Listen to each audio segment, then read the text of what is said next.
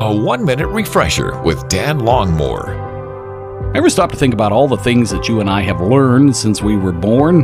We're continually learning. In fact, it's very good if we never stop learning.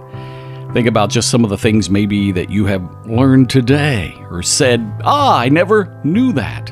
We live in a culture that's very much about knowledge, don't we?